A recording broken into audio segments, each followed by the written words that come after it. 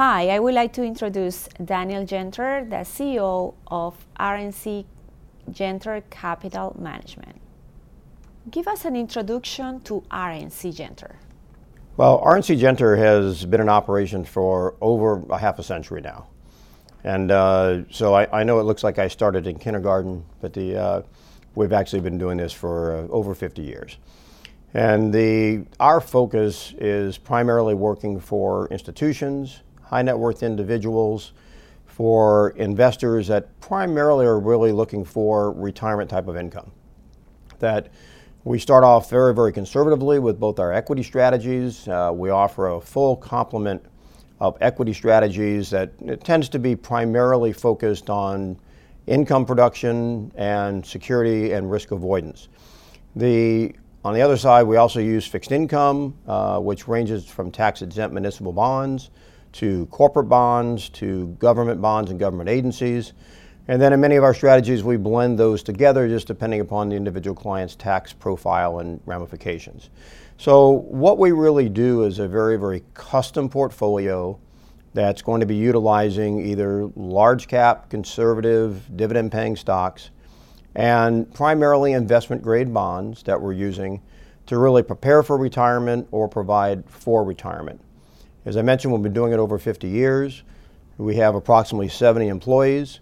We have a headquarters that's in Los Angeles, though we have several regional offices around the country where we also have clients literally in all 50 states, and really start from scratch with a blank pad to really customize those portfolios for clients for long-term results for them and their family. RNC Genter is celebrating 50 years of anniversary, so can you tell us about it? It's exciting. Well, I think it's very significant when you look at people in any industry, regardless of whether or not it's production, whether it's technology, it doesn't matter what it is. To have someone be in business for over half a century continuously without interruption is very, very unusual, and it really makes RNC, what I envision it to be, is it's like a family company. We have people here that start with us right out of school. Many people, it's their first and only job. Frankly, it's my first and only job. People ask me for my resume, and I said, all I have to do is give you a business card because I've only had one job. I came here right out of business school and then worked my way up through the company. I became a shareholder in the company back in the early 1980s.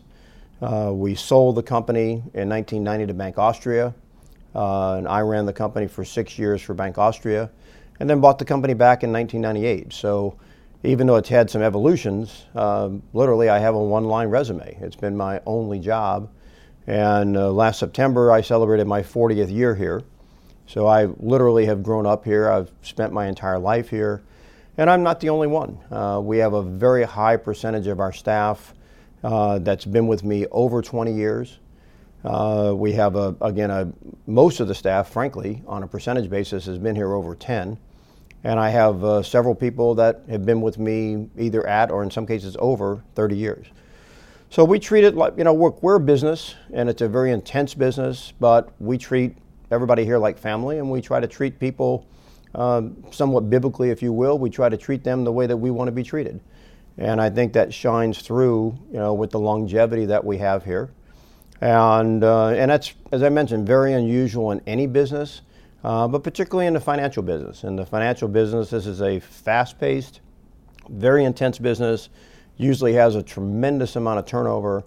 And so I'm personally very proud of the fact that, we're not only a strong, growing company that's highly productive, with very good performance, but we can do it in an environment where people are treated with respect, and they're treated decently, and they're provided with a career path here, and they stay with us for a long period of time, which again we think is very important to our clients, and that shines through with the clients, because we have literally many clients that are here for over 30 years, and they grew up with us too. They started their careers, they started investing, they started savings. And then they finish their careers here. And so that's, we look at the long term and providing service that way. I am pretty sure there is a lot of people out there that would like to know, how do you start in finance? What made you get into finance? Well, originally I was destined to go to law school. It's all I ever wanted to do. I worked as a law clerk when I was 14 years old in a law firm in New Orleans, Louisiana, which is where I was born. And that's all I ever thought about. Frankly, never considered anything else. But I also felt that I probably wouldn't practice law the rest of my life. I would get a legal education. I would practice it, and was always interested in business.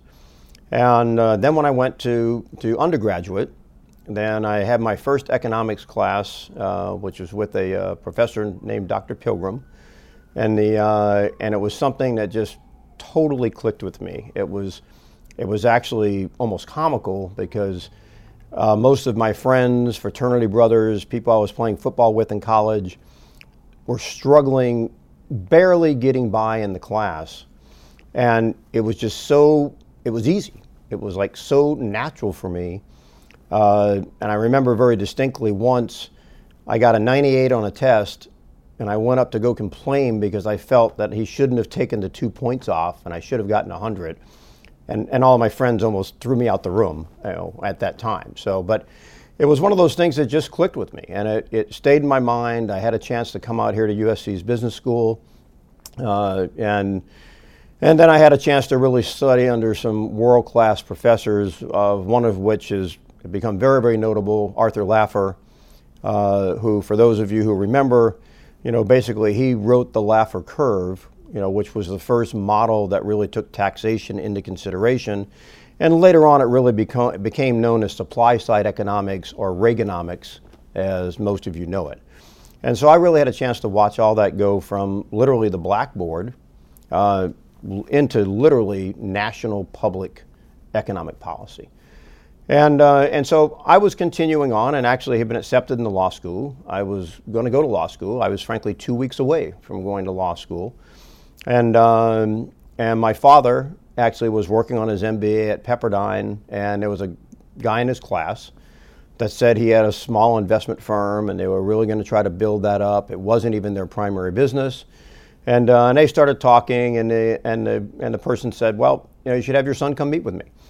And my dad came home, and I said, Dad, all I want to do is be a lawyer. I said, I'm literally accepted in law school. I said, I'm leaving in 2 weeks, Dad, to go to law school, and you want me to go talk to this guy about a completely unrelated field? And he said, yeah, I do. He said, I think the guy is starting an interesting project. And he said, what's the hurt? Go up there and have lunch. Well, needless to say, that person was a very good salesman.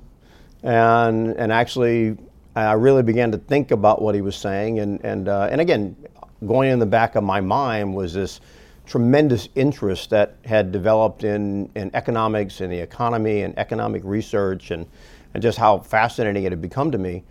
And really sat back and had some come to know Jesus thought sessions, and said, well, you know what?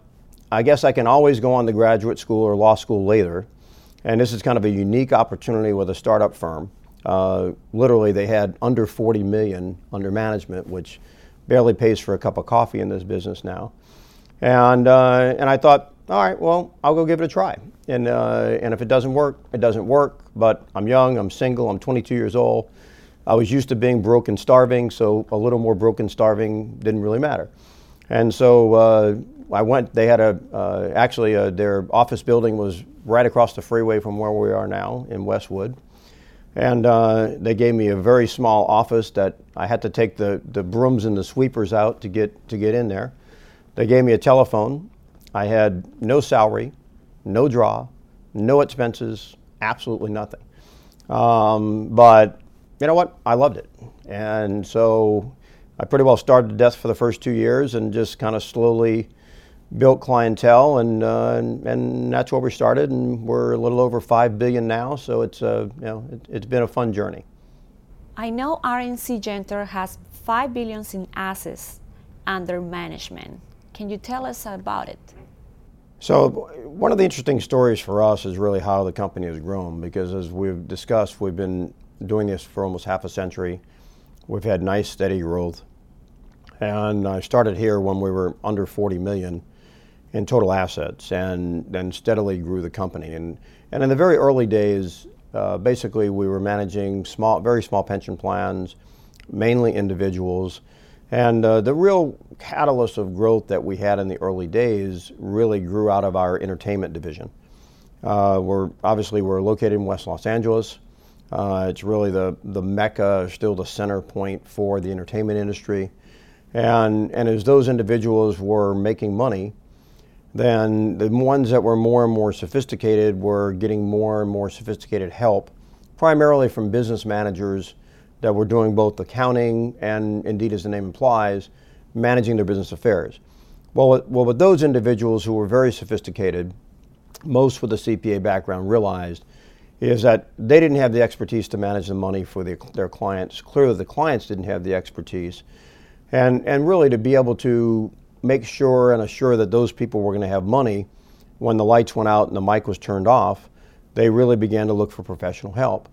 And fortunately, being right here in West LA, we were really able to develop some very valuable relationships, many of which that still continue to this day, and managing money for entertainers. And that's, including some of the largest entertainers in the industry right now that are household names. We manage for people that are actors and actresses that are in front of the camera. We manage for just as many that are producers, directors, writers, and musicians, and so it really was a very strong base and nucleus. With that, we obviously we grew, we gained some notoriety, really began to venture out into managing pension assets. And it was really, frankly, one day at a time. It was somewhat the old-fashioned way that we grew one client at a time. I mean, clearly, since I bought the company back in 1998, we were a little below $1 billion, about $850 million, and now we're over $5 billion. So we've had some more rapid growth, certainly since then, which is not only still working with the business management community, but also, we have a very large high net worth individual business. And we now have an institutional side, which really is working with all the major brokerage and wire houses in the country of any substance, which has really allowed our growth to be, more at a higher pace, but still very controlled, which is important to me to continue to maintain our quality. There is a wide variety of portfolio offered. Can you tell us about it? The focus for us has always been very conservative. We started off managing money for entertainers. We started off managing money for pension plans, endowments, trust. So that job number one for us, and this really permeates through the entire firm, is preservation of capital.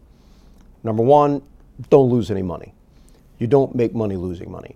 And so preserve the capital, make sure the capital is liquid, and then try to provide a reasonable, moderate growth rate commensurate with the level of acceptable risk. And so that's always been our goal. And so we've really built our product mix, which is now very vertically integrated, around making sure that we maintain those basic tenets of preservation of capital, number one, moderate growth with income and risk control. So every product that we have always maintains those base principles that we feel guide the firm. And whenever we see something that is going outside of that, then we make sure we're just not going to be drawn by a siren's song to go off into some place that's going to be more aggressive or that's going to be outside of our mainstream that extends the risk profile. So what we do in line with that is on the common stock side, even though we have a core strategy, we have a value strategy, we have a dividend income strategy, those are all large cap stocks. They're very conservative. They're either very, very large, literally averaging about 150 billion in capitalization, domestic companies, or the same size, really household brand names that are international. So we use both international securities, domestic securities that are meeting those overall parameters. The same thing on the bond side. We use corporate bonds, we use municipal bonds, we use treasuries and agencies. And generally everything is investment grade. Now, in one of our more aggressive corporate strategies, which is still conservative by industry standards, we will allow a small portion that goes into the highest level of non-investment grade, which would be double B. But they're all going to have that focus which is to generate very high income, whether it be dividend or whether it be coupon, and then to have hopefully moderate growth. I mean, we are actively managing the equities, of course, and then we're actively managing the fixed income. The days of a safety deposit box mentality for bonds is over. And if you're going to add total return and control risk, you have to actively manage it. So for us, it's active management, it's feet on the ground, be there every day, and then add as much value as you can within a very well-defined risk profile. Let's talk about high dividend. Well, it's a mainstay of the company. I mean, literally, the company was operating for about 10 years before I joined it. Obviously, it was very small. And but we were managing high dividend stocks literally that predate me, and I've been here for 40 years. So it's an absolute cornerstone of our business. And it's what we have that incorporates in a lot of our equity strategies. But in particular, we have a very specific high dividend, or what we refer to as a dividend income strategy. And what that focus is large cap, both domestic and international stocks. They have some minimum dividend requirements, and the overall focus is to generate a very high yield. We try to target, can't always do it, but we try to target double the S&P 500 dividend flow and then provide moderate growth on top of it. So the way that we do that, I mean, doing it takes a lot of research and a lot of hard work to really find the names, but the overall philosophy is actually quite simple. Is that, again, we're looking for, as I mentioned, large cap securities that are paying a minimum of a 2.5% dividend. Typically, they're at least $2 billion in capitalization, so they're large companies. We want to see that they've been paying a dividend, well, for at least 5 years. Now, most of the companies we own have been paying dividends for over 20. But we want to see at least 5 years of steady dividend flow and no dividend cuts during that time period, unless there's some extenuating circumstance. There's a merger or there's a government regulation like happened in TARP. You know, we're not going to go through this with blinders on. You know, we're going to look at reality. But overwhelmingly, barring some unusual circumstance, they've not only paid dividends for over 5 years, but no cuts in dividends for the last 5 years. On average, the income from our portfolios is increasing at about roughly 9% a year. And and overall dividend growth by itself is normally averaging somewhere about 6 to 8% a year just from growth of dividends. So what we're really looking for is large cap companies, and frankly, we don't care where they're from. We screen every listed security that's listed on U.S. and American stock exchanges. We screen all the large international companies that have ADRs. So that's the only requirement we have internationally, that we want them to have an ADR. We don't want to get into currency transactions. But that's about 500 names. And basically all the big companies that pay dividends that we're interested in all have an ADR or an American depository receipt, which means they trade on U.S. exchanges. And we can buy them in dollars. We don't have to buy them in foreign currencies.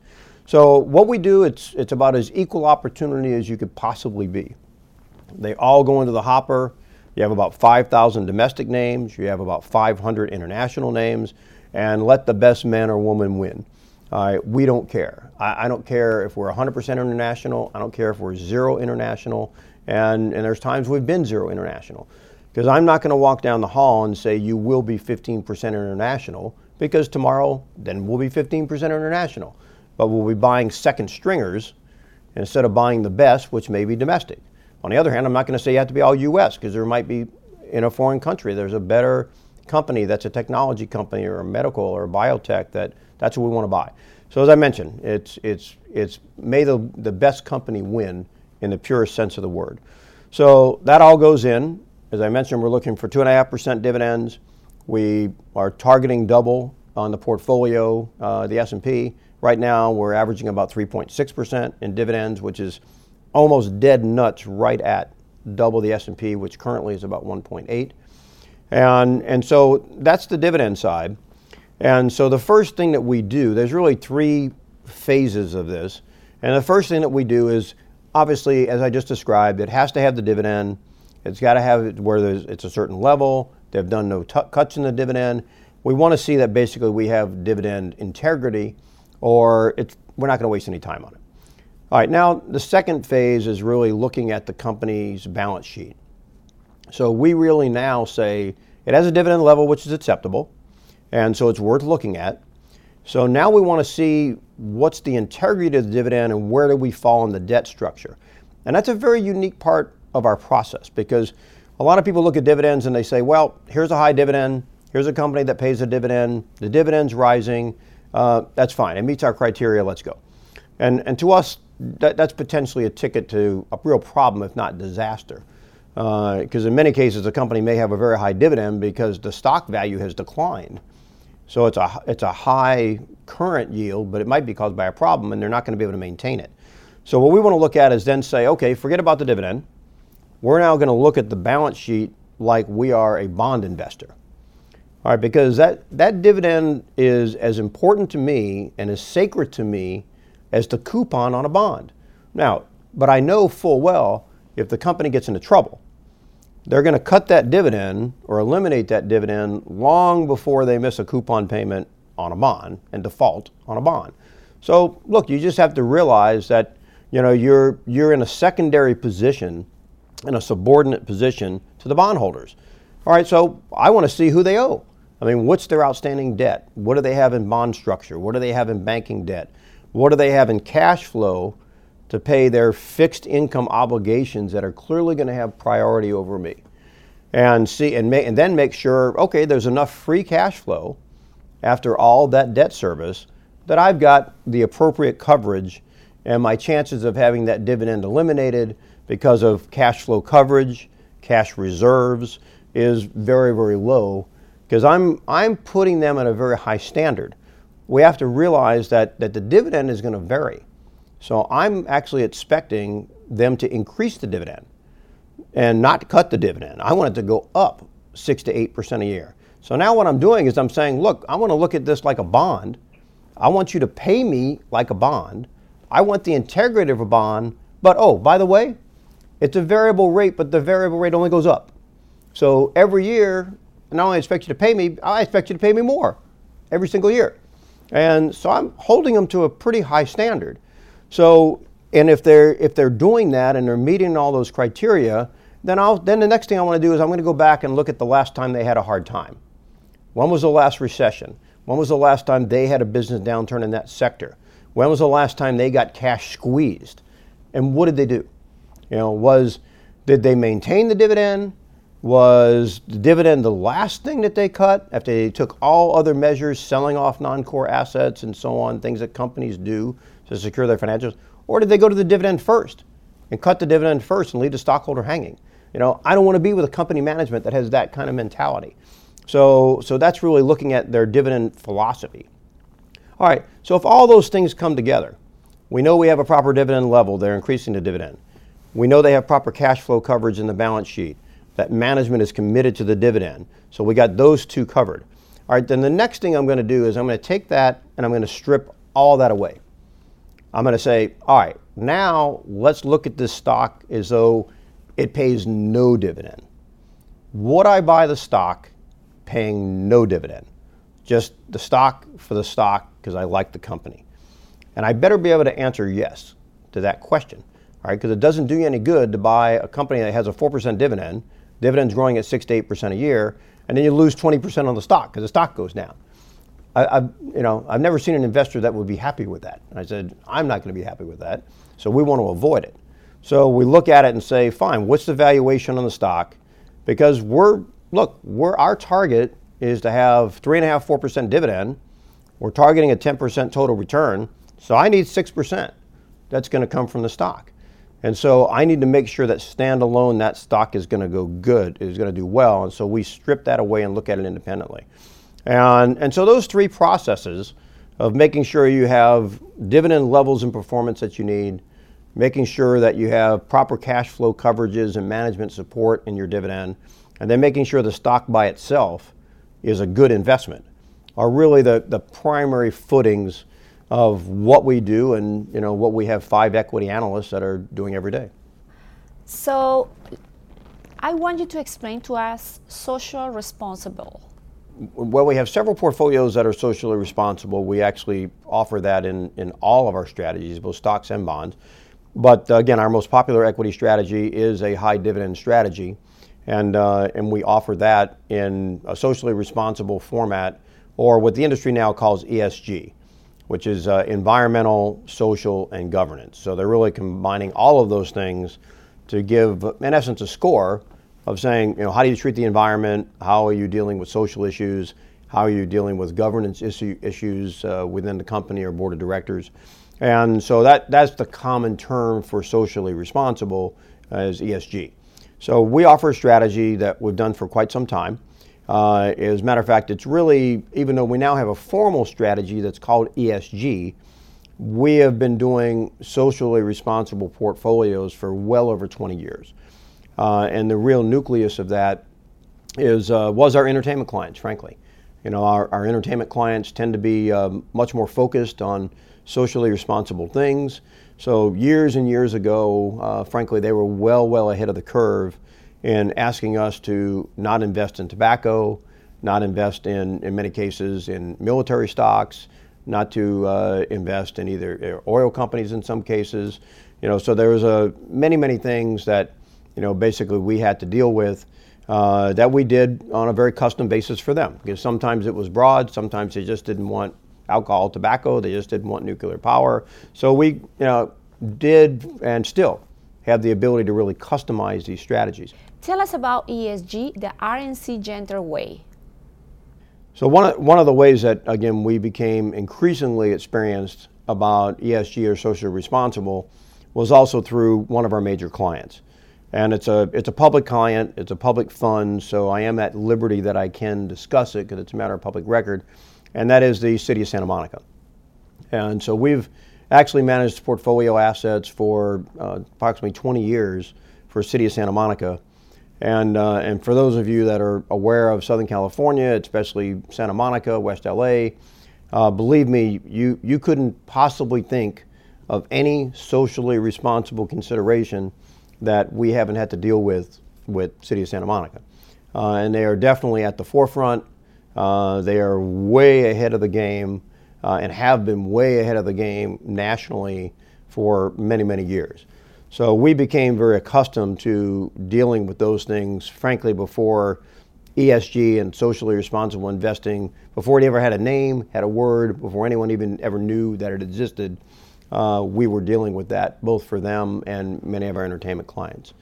Now, the overall strategy itself and what we really do does not differ significantly from our general high dividend strategy. As a matter of fact, what we're really doing is that we're making sure that all the parameters that we would need to meet our high dividend strategy are met. And so basically these are companies that we would buy, in many cases do buy, for our regular mainstream portfolios that don't have an ESG focus. Now the only difference is that once we have that core buy list, if you will, of securities that would be our preferential securities to go in purely for performance and income, then we do another layer. We do another screen, which is really looking at what is the record for those companies from an environmental standpoint, from a social standpoint, from a governance standpoint, and then where do they rank? And there are a number of ranking services that are utilized. There's several that are somewhat of national standard. One called Sustainalytics that we will use unless a client wants to outline their own standard, which they can do. They can customize it if they want to tell us they want us to follow a certain track. And so, but at that point, we're not going to go buy things just to fill holes. All right, we're going to look at the companies that we like. We will run it through those screens, and if it where it comes out from a certain ranking, if it meets the standard, then we'll buy it. If it doesn't meet the standard, it'll get cut out. The reality is, if you want to pursue an ESG portfolio, look, base reality is you cut out a lot of energy companies. All right, you cut out tobacco companies. You're cutting out power companies that have nuclear power. Clients do have to realize that we've been doing this for over 20 years. We've got a very strong track record in it, but we can delineate for those clients that there are going to be ramifications of doing that. Nothing's for free. So if you want to do it, frankly, sometimes it'll help you. Last year it helped. Clients pursuing that strategy were our best performing strategy because all the energy was out, and energy wasn't a good sector. All right, now energy may come back and be the best sector next year, and they're going to be behind. So people just have to, the only thing I encourage people to do is make an honest and fair assessment of the decision that you're making. And if you're going to do that from an environmental and social standpoint, then we'll be able to implement it for you, and we've been literally doing it successfully for over 2 decades. So we know the interest rates are very low, very, very low actually. So where do you think people should be investing? Well, I think right now it is very, very difficult, as you mentioned. The interest rates are at literally historical lows. We are seeing new lows that are being made in the overall marketplace, and certainly it's unprecedented. Even in the time that I've been in the business, I mean, we've never really seen anything like this, and it doesn't seem to be changing anytime soon. So, and at the same time that we have historically low interest rates, we have, at least in the United States, we have this large baby boomer bubble of all these babies that were born after World War II. That now beyond the leading edge is in retirement already. The big part of the bubble it has a very short runway to go into retirement. So guess what they all need? They need income. So here they've been working their whole life, they've been saving, they've built up 401k plans, they've built up their portfolios, they've worked with companies like us, and now they're getting ready to retire, and you've got a 1.6% 10-year treasury bond. And so what am I going to do? All right, well, there's a number of different options, but if we look at the more traditional options on income, which is frankly is where people need to look at. Every time in the last decade that people have ventured outside of traditional bonds, whether it be them going into structured investments, whether they're going into hedge funds, whether they're buying windmills and oil wells and all solar panels and all the crazy stuff they come up with, everyone has been a disaster. I mean, disaster, where not only are they not seeing the income, in many, many cases they lost all their money. All right, so there's a lesson in that. Don't be careful of pushing the edge or hanging your toes over the edge, because sometimes the footing below you is not stable and you end up falling off a cliff. All right, and it's happened. I mean, there's just one example after another. So the reality is, what's really worked has been traditional fixed income. And for people that are in higher tax brackets, then overwhelmingly it's been municipal tax-exempt bonds. All right, because those bonds are not taxed. None of the bonds are taxed federally. And if you buy bonds in the state you live in, then they also don't have any state tax. So if you live in New York or you live in California or wherever you live, you buy bonds issued by state and local governments in your state, then you don't pay the state tax and you don't pay any federal tax. So they're totally tax-free. So bear in mind, if you have a municipal bond that's paying 1.5% and you're in a high tax bracket, you would have to make 3% to be a taxable equivalent. Because if you paid 3% taxable, then you paid 50% in taxes, which is what you're going to pay in California, New York, some of the high tax states. You had 3% taxable, pay 50% in tax, you would net 1.5. And so the muni bonds generally are going to be yielding close to that after-tax range. So don't get afraid of saying, oh, I'm only getting 1.5%, because it's really like you're getting 3 and you were getting taxed on the 3. It's taxable equivalent, so it's the same thing. So muni bonds are, they're still going to be in that 2.5 to 3% taxable equivalent type of a range. So it's still not a bad investment. And the key with that is it needs to be managed actively. All right, and we do both. I mean, we do what we call passive ladder strategies, where you buy bonds that are 1 to 5 years, 1 to 10 years, 1 to 15. We actually do all three. And for example, in a 1 to 10, you put 10% of your money in 1 year, 10% in 2, 10% in 3, 10% in 4, and then it rolls down, matures, and you put it back out. The 1 matures, it goes to 10, and you got this ladder, which is why they call it rungs on the ladder, that you're managing. Well, that's fine, and it's very, very passive, and we do it. But frankly, where it's actively managed is really where you're going to get your benefit, because as you look out in maturity, the additional income that you get per year of maturity, because you normally get more interest as you go longer, that doesn't step up linearly. You might find to where you go from 1 to 3 years and it goes like that. And then you go 3 to 5 and it's like that. You don't get any benefit. Then 7 to 10, it goes like that. So it's much better and to be able to manage it actively and rotate it and then gain additional return. Also, you can be a little more selective on the individual issues because you're not just waiting for it to roll down. You can sell something, buy something. You can be active and add performance. Now, the same is also true on the taxable side, because on the taxable side, generally you're going to have U.S. government issued treasury bonds, U.S. government agency issued bonds, and then you're going to have corporate bonds for public corporations, just like you have stock for public corporations. Now, in all of those areas, quality becomes key. Now, the U.S. Treasuries are going to be U.S. Treasury, U.S. government full faith and credit. It's basically AAA plus. Same thing with the agencies. And the reason you go between one or the other is what pays you more or less, and it's really more of a quantitative decision.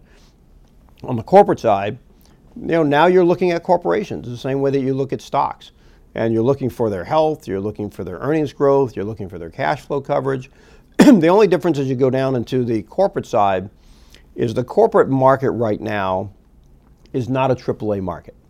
Okay, the big companies, because they've been taking advantage of lower interest rates, very smartly said, hey, if I can borrow money cheap and you're giving me money for nothing, I'm going to borrow as much as I can. All right, smart. If they say, hey, you can refinance your mortgage at 0 interest, you're going to do it.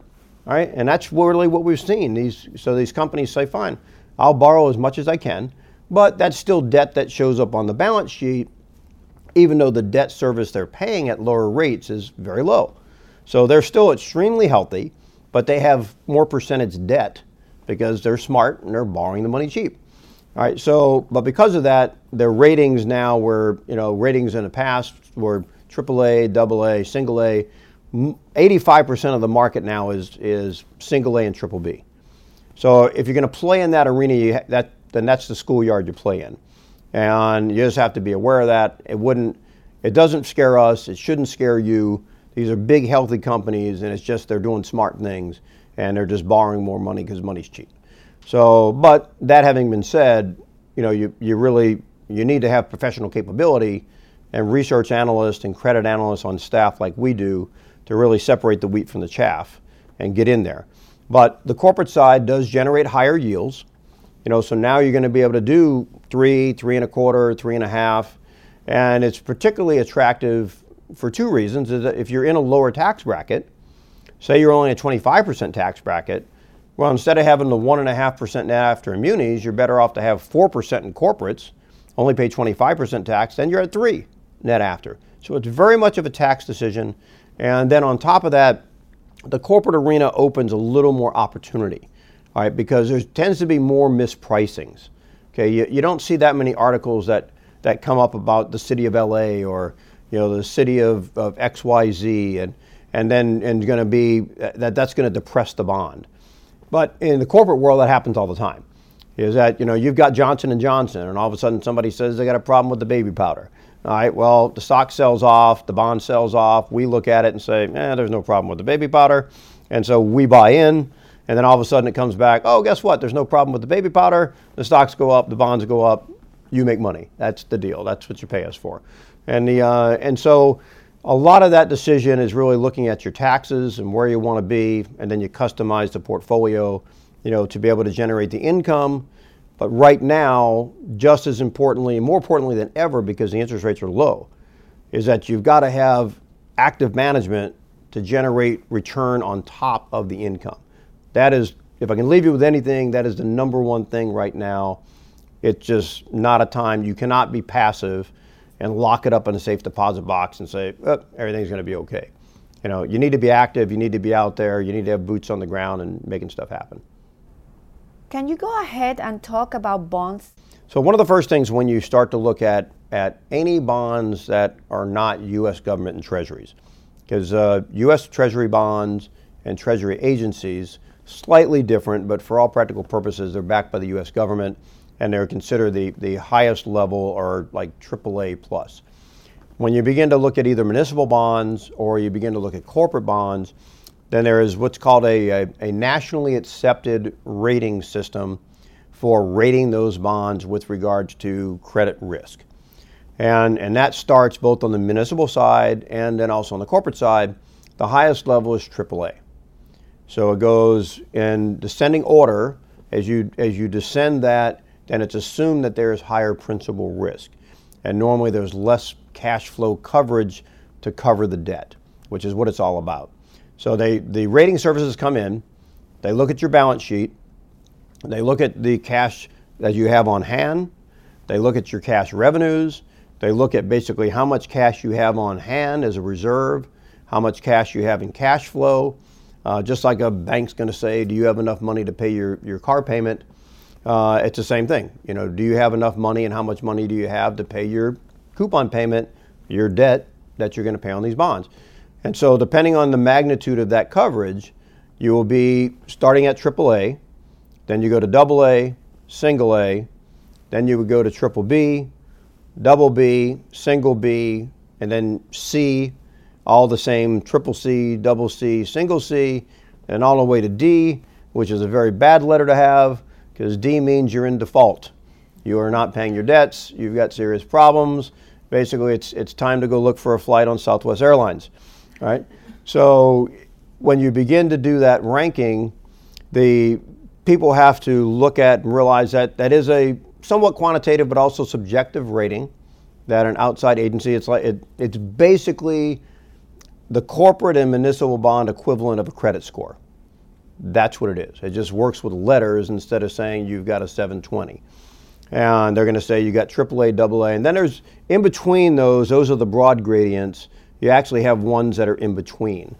You know, you can have single A plus, single A minus, and they're kind of telling you the trend of where they think it's going. But the point being is that as you look at that, there's very distinct ways to see the credit risk that you're taking.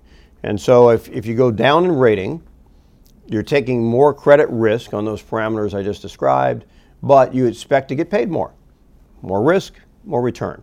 So you're going to expect to get a higher yield based upon that. And then you just have to decide, or we have to decide, is it worth it? And then it's something that clearly has to be monitored. But that's also one of the reasons in the municipal area and then also in the corporate area, there's a lot more opportunity. Because we can be looking at something that has a single A rating or a triple B rating, and we're looking at it saying, hey, the earnings are growing, the sales are growing, everything is good, the cash flow coverage is good, and it's getting better. But the rating services are going to be behind the curve, and we can jump in there a little earlier and say, hey, we're getting an extra 0.5% in this, and they really shouldn't be paying that much, so it's inefficient, it's cheap. We buy it, get the extra 0.5%, and then if we're right, everybody else starts to realize that, and basically the bond goes up in value. So with that, you're getting the higher yield, picking up the extra 0.5% in this example, and hopefully you pick up a few percents in appreciation, and then at some point it might get to be where it's gone up, in our opinion, too much, and it's overvalued, and we'll sell it and move on. So the key is to be, keep your eyes on the horizon and keep them open, and be light on your feet, and don't fall in love with your bonds. You need to move and be flexible to maximize return. Dan, do you think you'll have a lower investment return if you do social investing? Well, it's actually very hard to tell because you have to really look at what is involved from a functional standpoint and a portfolio management standpoint when you do social investing. And so sometimes, frankly, it may help you. Because it's what social investing ends up doing when you look at it in its purest format is obviously you are making a conscious decision that you are not going to invest in certain companies based upon their environmental, social, or governance policies. All right, so if you decide not to invest in XYZ company, then if that company does well, then you miss out on the return. If that company does not do well, then obviously you're actually ahead of the game. So, personally, I feel that you actually do not historically give up very much in return by investing socially. And the reason I say that, and I believe the empirical evidence will back me up, as a matter of fact, I'm quite confident that it will, is that very good companies that have good management tend to do smart, responsible things. So if you have a resource, and you have a long-term orientation, which generally bigger companies do, well, you don't want to deplete that resource. You don't want to soil that resource. You don't want to destroy that resource. That's something that you're going to need for maybe the next 100 years to generate profit. So you don't want to do something, again, the bigger companies that are long-term oriented, not maybe some small company that's very short-sighted trying to survive, may make shortcuts and do things that are not appropriate for survival. But the very big companies are doing things that that they feel, even if it's for selfish reasons, they want to sustain themselves and have sustainability. So those companies tend to be, despite their industry, more environmentally sensitive just for their own existence and their own sustainability. And the same thing as you begin to look at socially responsible things. The reality is, when we really condense this and say socially responsible, what does that mean? It frankly means being a good citizen, and it means treating people right, not being prejudiced, not doing things that are differentiating or discriminatory. These are smart things. If you're trying to sell things to the public, you don't want to alienate people, and frankly, you want to have the biggest consuming group possible. And so you want to include everybody. And so just smart business is doing things that make people friendly towards your products. And the same thing with corporate governance. You can be looking at things from the standpoint of affirmative action to say you want to get more diverse groups on boards of directors as employees. I know from my company, we've done that, from our existence because it's smart. And the reason being is you're getting more diverse opinions. If you look at investment companies like ours, I don't know the exact percentage, but my guess is we probably have 50%, at least 50, if not more, of our clients are women. I said, so frankly, I should have, independent of just doing that for good marketing and good business, I need to have women on staff that can identify with women. All right, because if we're looking at investment strategies or something, they may have a different opinion. There might be something that has to do with security, something to do with the way something gets explained or not explained. Whatever it is, you want to have those diverse opinions so you can look at product segmentation that's going to be appropriate. So in the standpoint of corporate governance, having very diverse groups is smart, frankly, in addition to being a good citizen. The same thing with regards to looking at overall social consciousness, to be able to appeal to broader groups. And the same thing with the environment. Don't kill your resource. So I think when you look at it long term, very good companies, wherever possible, are doing that, and that you're not going to really give up much return in doing that. And indeed, if you dissect major indices, the S&P 500 and others, and you screen it out, based upon social investing parameters, the evidence shows you actually really are not giving up return. And the fact of the matter is, we have an ESG, or socially responsible high dividend strategy specifically that is managed to very distinct parameters and profiles. And frankly, last year that was our top performing strategy. Overwhelming. It was our highest performing stock strategy, just because it happened to be that, frankly, certain securities that are not considered socially responsible, like energy and others, underperformed. So it really helped that strategy. So the only thing that I mention to investors that you have to bear in mind is you are making definitive decisions to avoid, in many cases, avoid certain companies and even avoid whole sectors. So with the current parameters that are out there now, then most people pursuing those strategies are very limiting their investments in energy. They're limiting investments in nuclear power. They're limiting investments in tobacco, maybe alcohol. You're basically eliminating investments in the sin stocks and keeping that minimal. And so you just have to know where your bets are. And if those stocks underperform, it's going to help you, like last year.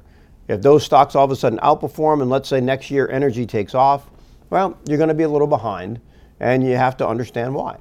And so as long as people look at it in an intelligent manner, and it's all down to understand your bets, understand what you're doing, and understand the probable effects, and then you're never going to have a surprise.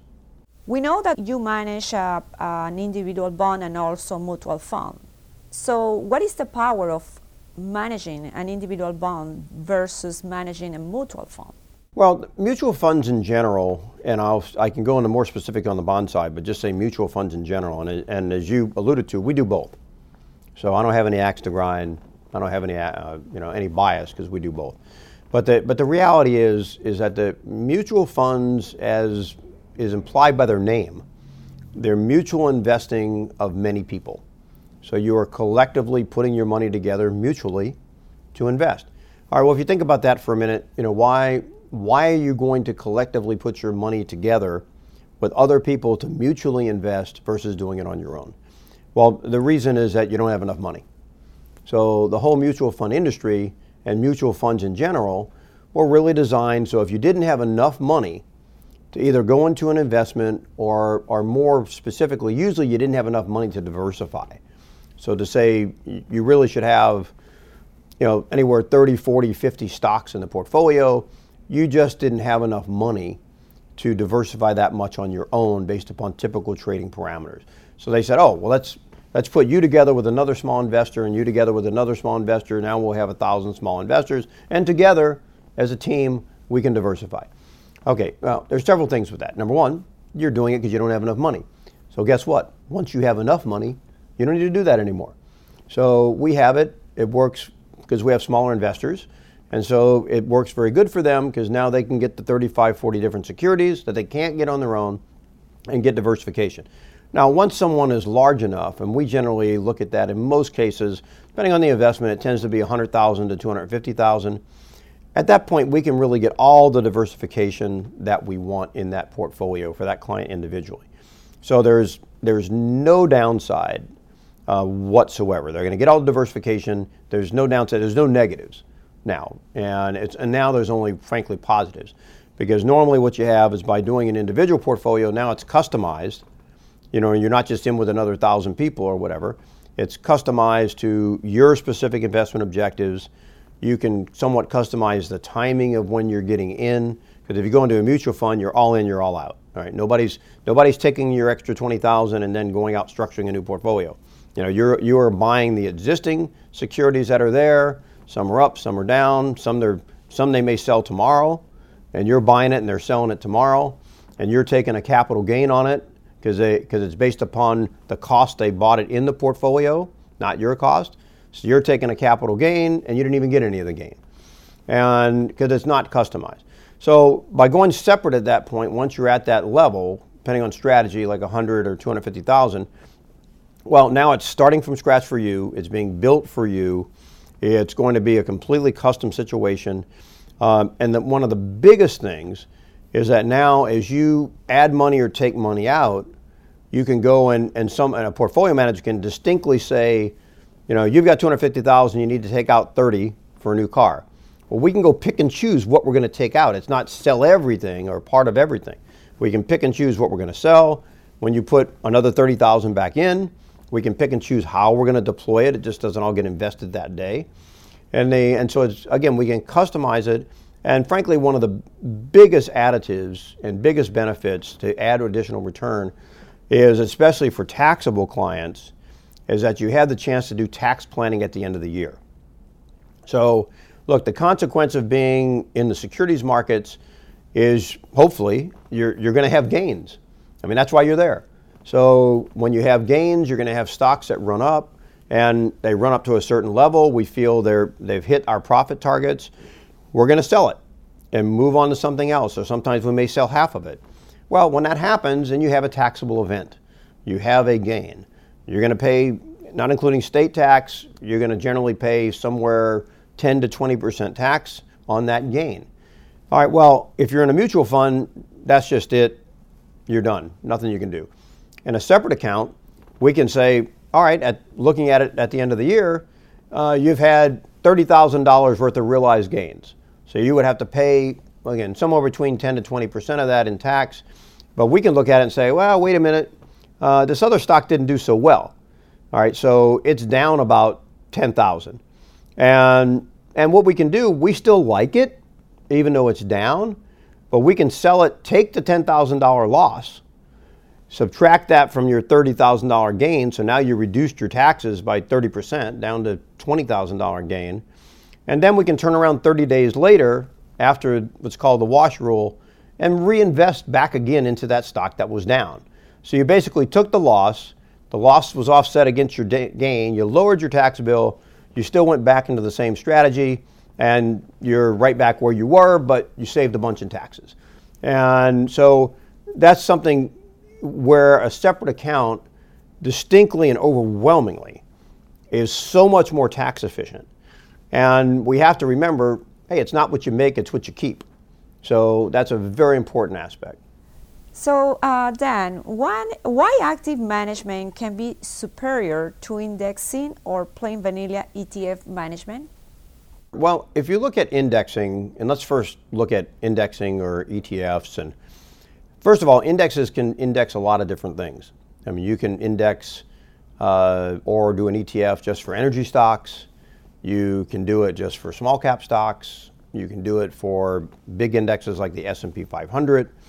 And so it's really trying, there's not an all-encompassing indexing or ETF strategy. It's really trying to, you're buying literally an index, not individual stocks necessarily. You're buying an index that represents a certain stock category. So we have to understand what it is first of all. So you buy an S&P 500 index, it doesn't mean you're buying all 500 stocks in the S&P 500. You actually are buying, in essence, futures on the index that keeps track of the price of those stocks. So a little bit of technical explanation, but people have to understand, it's not always what it appears to be. All right, now let's look at that. Let's take the S&P 500 for a moment, because that's one of the broader indexes. It's also one of the ones that's more popular. And then, as I said, you can go down and buy it for healthcare stocks and for energy stocks and tech. You can go slice and dice it if you want. But if we look at one of the biggest that most people are going to hear about. So the S&P 500, which theoretically is the 500 largest publicly traded companies in the country. And you're saying, okay, you know what? I'm going to buy a piece or an index that represents a piece of all those companies. Well, first of all, again, understand your bets. You need to understand your bets, because the S&P 500 does not mean that all 500 stocks are weighted equally. Matter of fact, it's quite the opposite, is that stocks that are in the S&P 500 index are what's known as dollar weighted. So basically what they do, simplistically, is you look at how many shares are outstanding, okay, and then you multiply that by the price of what the stock is selling at in the market. So basically if it has 1 million shares outstanding, it's selling at 50, then it has a market cap of 50 million. But obviously these companies are very large, it's market caps of billions. But when you look at what that value is, that market capitalization I just described, basically what's the value of the whole company is what it boils down to. You take all the shares outstanding, multiply it by the price per share, then that's what it would cost to buy the whole company if you literally bought every share out there. And when you look at the value of that, all companies are going to be different.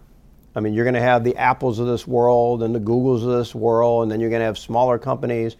Well, what happens is based upon the value, then the percent that is of the total 500 value, then let's say, for example, that Google, though it's one of the 500, is really 6% of the whole value. All right? Then Google is going to be 6% of the index. All right, so you didn't spread your stocks among 500. You spread it among whatever you're spreading it, 6% is going to be Google. And what you're going to see in those indexes is that, normally you have about 10 or 15 stocks that represent 30, 40% of the index. And then you have, the other 450 stocks or whatever that represent much smaller amounts. And the ones that are very small are like insignificant. They're tenths of a percent and have no effect. So once again, understand what you're doing, because when you buy these indexes, for example, you can look at an international. If you look at most international indexes or ETFs, they say, oh, it's international, and we've got 5,000 companies, and we're spread among 65 countries. And everybody says, great, I'm diversified all over the world, I've got all these companies, and I guarantee you if you dig down into it, because it's also capitalization weighted the way I described, there's probably anywhere 20 to 30% that's in China. All right, because the bigger, if you look at, take away the US, the bigger companies are going to be in China that are internationally listed. So all of a sudden you're saying, hey, I'm totally world diversified. I got 5,000 different companies. I'm all over here. And what happened? You're 30% in China. All of a sudden there's a coronavirus. Boom. China's down 25%. And you're saying, what the heck happened to my portfolio? And then you dig in and say, oh, it's actually really 30% in China. And you just got your lips ripped off and you don't know what happened. All right, so know the bets that you're making. You got to dig in. All right, if you're in an individual portfolio, that's a lot easier to see. First of all, if you have a good portfolio management team, they're never going to let that happen. All right, you're going to have individual positions that are typically 2 to 3%. They're not going to let it get overweighted. If it starts to get overweighted, they're going to trim it back in risk control and make sure that you're not going to have those problems. They're going to make sure that you're equally weighted, or at least they know the bets they're making in the different sectors. So what do we have in energy? What do we have in technology? What do we have in healthcare? What do we have in industrials? And make sure you have diversification by sector, diversification by security, and you don't end up in that problem. The other issue you have, which is on the backside, is again, you're either all into that index or you're all out. You cannot do any tax planning. And so if you have individual securities at the end of the year, you can take losses on securities to offset the realized gains and significantly reduce your tax bill. So what you're really looking at is a risk reduction with regards to the structuring of the portfolio, and then a significant increase in efficiency and what you can do in tax planning and also planning cash inflows and outflows. We are now in a low interest rate. So the dividend income for income replacement in a low interest rate environment. Can you talk a little bit about it? We're at historically low interest rates. It's a real dilemma for people that are retiring now. And it's obviously the biggest baby boomer bubble in history, and biggest bubble in population, if you will, is now either just entering retirement or about to enter retirement. And so you have a tremendous dynamic demographic where you have this largest group of the population, at least in American history, if not world history, that now needs income. And they're doing it at a time when we're at historically low interest rates, frankly, ridiculously low interest rates currently and frankly for the foreseeable future, because I think a lot of people out there, especially the people that are retiring now, when they were in college and just coming out of college, just going into the workforce, interest rates hit their all-time high. So interest rates actually hit their high in the first quarter of 1982, and we had a prime interest rate. If you were the prime best customer of the bank, the best, like a zero-risk customer, then the prime rate was 21.5% of overall interest. And if you weren't prime and you were buying a car or whatever, then it was going to be even more. So you have a generation that when they were really becoming cognizant of business and life outside of their parents in college, started off with a 20% type interest rate. And now you're in a position to where today a 10-year treasury bond is 1.61. That's 10 years. And so not only is it a situation that they're saying, how do you live on that? But there tends to be a mentality, and frankly, I have the same mentality because I grew up with that too, is that the rates have to go back up. Is that this is crazy, and anybody, frankly, that has any money the last, even 10 years or 20 years, they're saying this is nuts, it can't continue, it's got to go back up. Okay, well, tell that to Japan, that's now been there for 30 years, and when they went into a major recession, basically, everybody thought that it was going to come back up there too. So one of the things with this generation that's also investing and struggling with this level of interest rates is the level of interest rates that they grew up with, especially when they were coming out of college, going into the workforce, initially trying to buy a home, having kids, and be a consumer, is that the level of interest rates was so high, as we mentioned, if you were in the early 80s, it was 20%, that they mentally feel that these rates are ridiculous, don't worry about it, the rates are going to go back up. And that's just not necessarily true. First of all, they've been very low now and declining ever since 2008, and with the financial crisis that we had. So do the math, that's 12 years already. And you can go back and look throughout history, when the manufacturing started to decline in Japan and go off into other areas in Southeast Asia, and they were left with huge excess capacity, their interest rates dropped dramatically. The economy went into a major recession, and everybody thought, they'll be back in 2 or 3 years. Well, that's now been about 35 years, and they're still struggling, and probably will never get back to where they were. So we have to bear in mind that the interest rates and all the dynamics for interest rates staying low are going to stay probably low for a long period of time. And also bear in mind that as much as I like bonds, we manage several $1 billion worth of bonds. If interest rates do start rising at some point, well, now you're fighting a headwind, because as rates go up, the price of bonds go down. It's an inverse relationship. So be careful what you wish for, because you're much better off to be investing in bonds when rates are high and declining than low and stable or low and rising. So when you begin to look at alternatives, and I mentioned I manage several $1 billion worth of bonds, so don't get me wrong, I like bonds. And bonds have a place. But right now, the place of bonds generally with the rates as low as they are for security. They're just not going to be where they're providing extensive total returns. So look, you've got to have a certain amount in bonds if you're approaching retirement. You don't want to be all stocks. As we've seen recently and throughout history, it's a dangerous world out there. Stuff happens. And when stuff happens, the market is going to react to it, and you don't want to be in the wrong place at the wrong time, so you certainly want to have a balanced portfolio. But that doesn't eliminate the need for income. People still need to live, and portfolios have to generate certain amounts of money, hopefully without attaching principal, for people to survive. So the reality is right now, and again, we've been an income manager focused on income for over a half century that we've been in business. And so we've been through a lot of different cycles, and you have to learn to adapt. And even though we manage a lot of bonds, we manage a lot of other types of equity solutions, without a doubt right now, the best solution for people that are preparing for retirement, that are in retirement, is really high dividend stocks.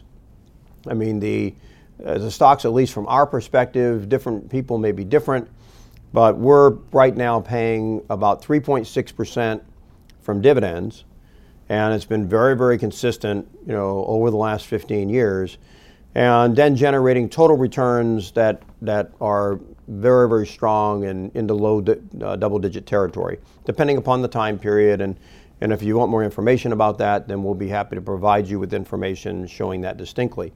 But suffice to say that when you look at a high dividend portfolio, you're really striving for an 8 to 10% total return, and then hoping to get 3.5 to 4% from income. Well, I think anybody in this environment, if they said, if I could reasonably target an 8 to 10% return, then they would probably be happy with that. So let's say, for the sake of the math, you say, boy, I'd really like to have a 10% return. Well, if you're getting almost 4% from dividends, you're starting on the 40-yard line. So every year you start off and already have 35-40% of your goal. If you're happy with 8%, you already have 50% of your goal. And so you've dramatically increased the certainty of reaching your total return. The other thing that happens is that, bear in mind, this is not a stagnant environment. So dividends are being increased every year. So we're buying companies that not only are paying a high rate of return, currently 3.6% in yield, but ones that are increasing dividends every year. And on average, those dividends are increasing 8 to 10% a year. So most people, when they were working, certainly weren't in a position to where they were getting an 8 to 10% raise every year. And what we're doing is that in those portfolios, they're generating, in essence, what's an 8 to 10% raise or increase in cash flow every year, regardless of what the up and down cycle is in the market and in pricing. So that's a very, very big component, because the math's pretty simple. If you're going up 10% a year, about 3 years out, because it's compounded, you're up about 36, 37% in higher income. So if you could sit there and say, well, 3 years out, I'm making 35, 40% higher income, that's not a bad place to be, regardless of what the market's going to do. And so that increase in income is a very, very important component. So when you look at these types of portfolios, the current yield is very important. Increase in yield is very important, because guess what? Cost of living has gone up. You want to be in a position that where very few investments are, where it's actually increasing the income every year. And then obviously the final component is we're trying to have total return. And in essence, we're really just trying to buy big, very conservative stocks, companies that they're growing earnings 6 to 8% a year. And if I can get my dividend, my increasing dividend, if I can buy the stocks right and just track the earnings increases, I don't even need any PE multiple expansion. All I have to do is track earnings. Well, guess what that adds up to? You got 3.5%, 4% for dividends. You track earnings at 6 to 8%. Over the long term, you can reasonably target a 10% type of return. And now you have a strong return with inflation hedge. You have high current income and income that's increasing. And that's what we do with our staff of almost 70 people, is to try to find those ideas, single point good ideas, good stocks that achieve that, and then also make sure that all those stocks marry together properly in the portfolio to control risk, to be able to meet your objectives. As the CEO of RNC Genter, and also with all of your experience, now for 2020, what is the overlook? Let's start with the big picture. We're going to start with the 40,000 foot macro, and then we'll funnel it down. And so if we look at the big picture, economic growth is still positive, and that's the key. U.S. right now, by any indications, is not going into a recession. All right, if we look at the biggest overhang that we certainly have had the last 2 years has been the Chinese trade situation, and a very significant concern that was going to accelerate into a full-blown trade war that would have significant contagion throughout the world and have a significant impact on U.S. corporate earnings. So what we're seeing is that, number one, not having as significant an impact on corporate earnings, and that U.S. companies are very, very diversified, and frankly, we're just not that reliant. We import a lot from China, but we're just not that reliant on selling to China, except for distinct groups. So and those are being supplemented by the government, such as soybean farmers and some of the heavy equipment in agriculture and so on. So it's just not having that much of an effect on us. The other positive is that obviously we're making some progress, and we're taking away some of the tension and making progress with China. So that situation, barring something unforeseen, should either be non-influential or it's going to be less than what people looked at in a worst-case scenario. We're always going to have, as we're talking today, obviously we're dealing with the coronavirus, which is becoming maybe not as crescendoed yet, but it's becoming more and more controlled. It's clearly not going to destroy the civilized world as we know it. But the market took a little hit. Now it's made it all back up. But that's why you're diversified, because those things happen. So with that, summing that up, we're really going to see GDP growth in the U.S., which may fall below 2%, and is likely to be somewhere 1.5% to 1.7%. But most importantly, it's still positive. All right, now with that level of growth, you're going to see earnings growth slow from last year, but we're likely to see earnings growth of 5 to 6%, which also is still positive. And so then you begin to look at the other factors of saying, well, I've got a slow economy which is growing. I have slow earnings growth, still positive, growing. Then where's the general valuation of stocks on a relative market basis historically? Well, the fact is they're not cheap. And you can't say that they're cheap. Actually, they're about 2 PE multiple points above long-term averages. So they're not radically expensive, but they're not cheap. But the other factor that comes into play is that interest rates right now are very, very low. All right, and here's the practical reality. There's all kinds of models that go through this, and the discounted cap rate on stocks and all kinds of crazy stuff we can go through. But there's mathematical reasons for that. But generally speaking, what happens is that when interest rates are very low, common sense just dictates bonds are not as attractive. Now, you don't need a PhD in economics to figure that out. All right, if interest rates are 2%, they're not as attractive as 4%. It's real easy.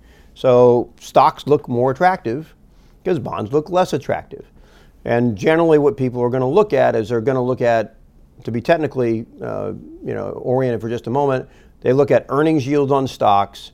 What's the price of the stock versus the earnings you're getting? What percentage are you getting versus the price? And they look at that yield versus the yield on bonds. They're looking at dividends, and they're making a decision, stocks or bonds. Well, we manage a lot of bonds, so I don't have a lot of bias one way or the other, but right now the stocks are just more attractive. With the yields that are there, the dividend flows, the total returns, it's just going to be the superior performing asset class.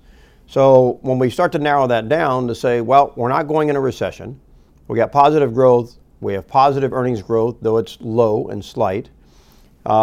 Individual companies are growing. The share values are a little bit extended, but not radically. And the fact is people don't have a lot of alternative, so they're going to be willing to pay a little more for stocks because the interest rates are low. So we look at the overall stock market just to filter that down and say, reasonably speaking, we think that you're in a position to where you're probably not going to have any PE multiple expansion. You're going to basically realize the growth in earnings, 5 to 6%, plus your dividend. Even though our dividends are higher, pushing 4%, the overall market's a little less than 2. So if you say you track earnings at 5 to 6 plus your 2, we're somewhere at 6 to 8% overall return parameter for the equity market at large, and which is clearly going to be the superior performing asset class.